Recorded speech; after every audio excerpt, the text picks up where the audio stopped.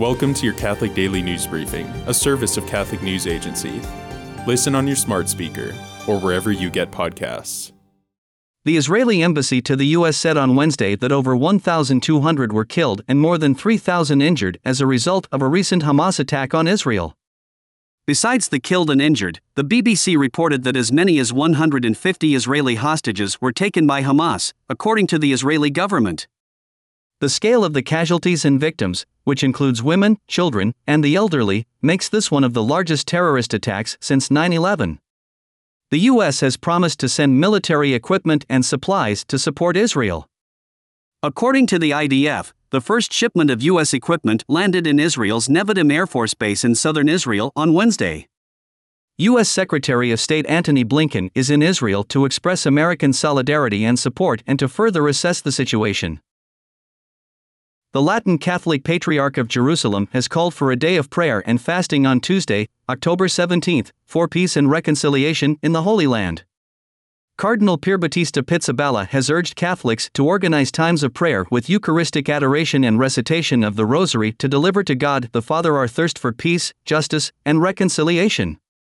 Only in this way we can draw the strength and serenity needed to endure these hard times, by turning to Him, in prayer and intercession, to implore and cry out to God amidst this anguish, Pizzaballa said. The Cardinal, who arrived back in Jerusalem on the night of October 10 after being in Italy for the consistory, said that he returned to find a country that has changed a great deal and very quickly. He said that Christians in Gaza have taken shelter in the Catholic parish and school grounds in the hope that these buildings will not be targeted. Caritas Jerusalem, which serves the needs of people in the West Bank, Gaza Strip, and Jerusalem, reported that some of its staff are among those displaced. Consequently, there was no alternative but to suspend its activities. Alastair Dutton, Secretary General of Caritas, said in an October 9 Facebook post that he is deeply concerned about the ongoing war in Gaza and Israel and announced that the organization has been forced to suspend its activities for security reasons but has prepared an emergency plan to offer assistance as soon as the situation allows. We pray for peace and urge both sides to uphold international humanitarian law. A New York pro-life pregnancy center that was seriously damaged in an arson attack in June 2022 and was subsequently vandalized again with pro-abortion graffiti in March, has filed a federal lawsuit against two known pro-abortion activists. CompassCare in Amherst, New York, filed the lawsuit Thursday under the Freedom of Access to Clinic Entrances (FACE) Act, a 1994 law that has come under heavy scrutiny in recent years by some lawmakers and pro-life activists for the government's disproportionate use of it against pro-life activists. 8 pro-life activists were convicted of FACE Act charges in the past 3 months alone. The FACE Act prohibits violent, threatening, damaging, and obstructive conduct intended to injure, intimidate, or interfere with the right to seek, obtain, or provide reproductive health services. As part of the suit, CompassCare is asking that the defendants be prohibited from going within 100 feet of any pro-life pregnancy center in the state of New York.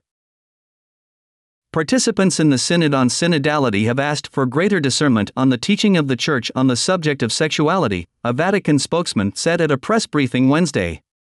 The revelation seems to be at odds with Synod organizers' repeated insistence that the month-long assembly will not take up doctrinal questions but will instead focus on how the Church can better listen to its members. Members made the request for greater discernment of the Church's sexual doctrine during the Assembly's discussion of the controversial topic of LGBTQ inclusion. Following the Synod's working document, participants were asked to consider what concrete steps are needed to welcome those who feel excluded from the Church today because of their status or sexuality. If matters of doctrine are up for debate at the Synod on Synodality, it would contradict repeated assurances to the contrary made by top officials. This morning, the small groups assigned the question of LGBTQ inclusion will finalize their reports and submit them to Synod organizers. The reports will then be used to draft outlines of the Assembly's proceedings, culminating with a final summary that the Assembly will approve at the end of the month. Today the Church honors Our Lady of the Pillar, the first recorded Marian apparition. Mary appeared to St. James the Apostle, the brother of St. John the Evangelist, on the bank of the river Ebro in Saragossa, Spain. Unlike every other recorded apparition, this one took place during the earthly life of the Mother of God. In the year 40 AD, while praying one night on the river bank, The Virgin appeared with the child Jesus standing on a pillar and asked St. James and his 8 disciples to build a church on the site, promising that it will stand from that moment until the end of time in order that God may work miracles and wonders through my intercession for all those who place themselves under my patronage. Nuestra Señora del Pilar is the patron of Spain and all Hispanic peoples. The church also celebrates Saint Wilfrid of York.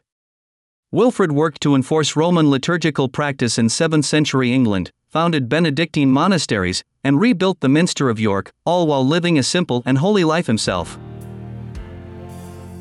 Thanks for joining us. For more, visit CatholicNewsAgency.com.